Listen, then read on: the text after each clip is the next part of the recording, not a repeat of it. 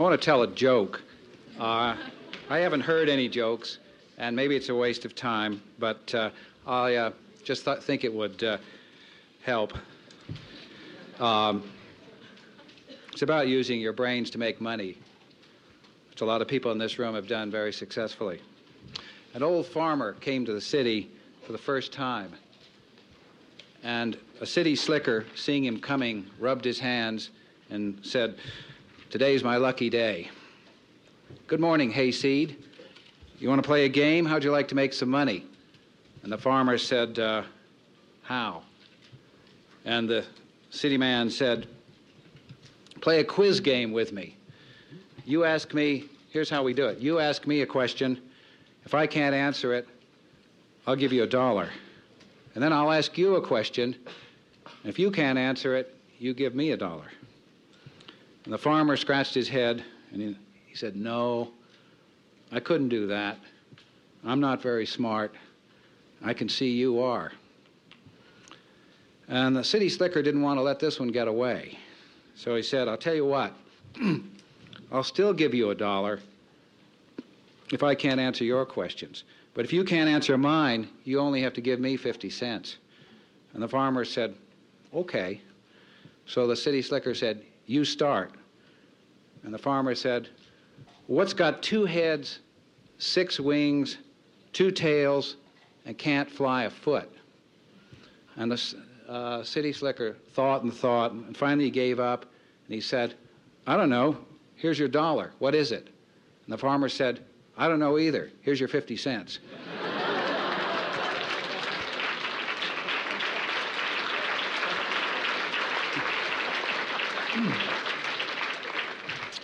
Well, changing moods. I want to talk to you about failure and about mistakes and about defeat. I want to enlarge a little bit on what Arlene Violet said. It may seem a bit out of place. We're here to celebrate success and achievement. It was success, not failure, that brought all of us here, you as students and we, the adults. But life has 2 sides. Failure is a part of life, and it's the writer's job to hold up a mirror to the entirety of life, good and bad, happiness and sadness, success and failure. We're all going to fail at some time in life. We already have, we will again. That's certain. Every successful man and woman in this room will tell you that.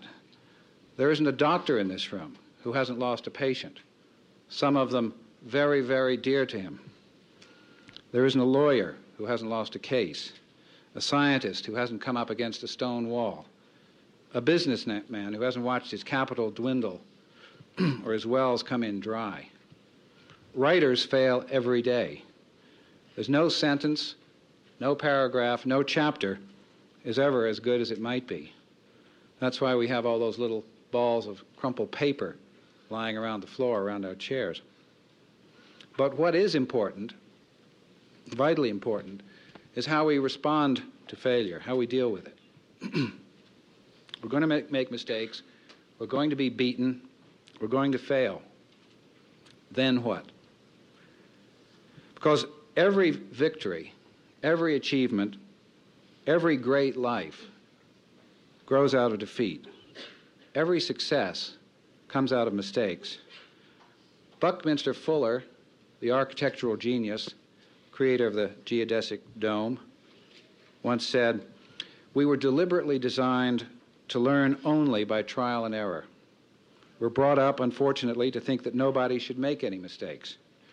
Most children get de-geniused by the love and fear of their parents that they might make a mistake. But all my advances were made by my mistakes. You uncover what is, then you get rid of what isn't." This is true of individuals, also true of our society. America has failed in many ways at many times in our history. But we have learned, we have responded, we have changed. That's the difference between us today and the Soviet Union. Their ideology has failed. Their system doesn't work, but they won't admit it. Instead, it's frozen into place, held there by the power of the police. They won't learn, they can't learn. Sullenly, unproductively, they continue to bow to a failed God, a dead God, Karl Marx. I want to give you just two examples of response to failure. One is that of a nation, one an individual. The nation was Great Britain in 1940-41, when I was about 10 years old. Britain stood alone for an entire year. Everything had failed. Her allies on the continent had collapsed. Her army was defeated and brought back from Dunkirk without its weapons. She faced a colossal military machine, a superb military machine, in the control of a monster. The German army was then invincible. It had shattered Poland in 3 weeks, Norway and Scandinavia in 4, France in 6.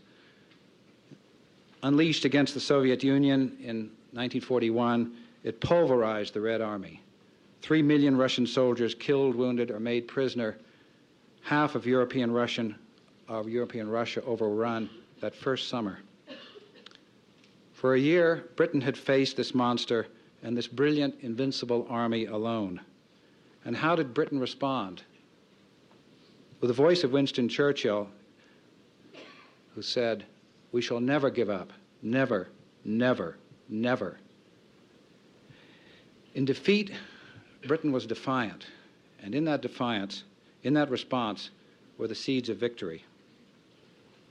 4 years later, the British flag was raised with those of her allies over Berlin, and not the German swastika over London.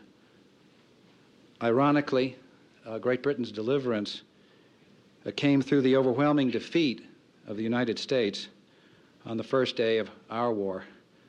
But on the night he heard the news of Pearl Harbor, when half of our battleship force had been damaged or sunk, Churchill said, "That night I slept soundly. America was in the war." The other example I want to give of an individual, my son, his name is Bobby. He was born a hemophiliac. This is a genetic disease, but it has to start somewhere. And in 40% of the cases, it comes out of the blue to unsuspecting parents. It's characterized by blood taking longer to clot than yours or mine. And thus, when he bleeds internally into a joint or somewhere, it is not easily constricted. And it causes a lot of pain and does a lot of damage to knees, ankles, elbows. And this is a pretty big defeat, a failure, in a sense, which he inherited right at the beginning of life. Not inherited, but was given. And for 7 or 8 years, he wore heavy leg braces, and he was in and out of wheelchairs. He swam and swam to keep his muscles strong. He worked with weights and with therapists to keep them from deteriorating further. He had long periods in bed. He read all of Tarzan and all of Sherlock Holmes. He became a splendid guitarist and banjo player. It's not always a bad thing to have to drop out of the normal life of childhood and spend some time in bed. If you read David McCullough's wonderful book, Mornings on Horseback, about young Theodore Roosevelt, you see another example of that. All this time, Bobby was getting 2 or 3 transfusions a week. Over those 7 or 8 years, the doctor came to our house very often in the middle of the night, 700 times. And then I learned to give him transfusions, and very soon after that, he very impatiently took that task away from me and learned to give them to himself. He grew up, and as he wrote in a book which we wrote, I always knew I was different. I didn't realize until I learned from other people's behavior that to be different was a bad thing. When he finished high school, he worked for a year in Washington for Senator Scoop Jackson. He went to Princeton. He graduated magna cum laude. He went to Yale Divinity School and became an Episcopal minister. and worked for 2 years in a church in New York City, where, among his other duties, he helped to set up shelters for the thousands of street people in New York whom our society has failed. He married a girl from Louisiana who has her PhD from Yale and now teaches at Boston University. And now he's 28, and he's just finished the first year at Harvard Business School, a doctoral program. He wants to teach and work in corporate ethics to help the great engine which drives our society, capitalism and free enterprise, get a little more in tune with the things which we all say we believe when we're in our churches and synagogues on the weekend. He is, I believe, and I'm very proud of him, so you have to forgive me for taking this time, is a success made out of failure. I commend that story to you. I commend the story of Great Britain. The fact is that when you fall on your face, when you pick yourself out of the mud, dust yourself off, it's going to be all up from then. You've got to learn to fail in order to succeed. Thank you very much.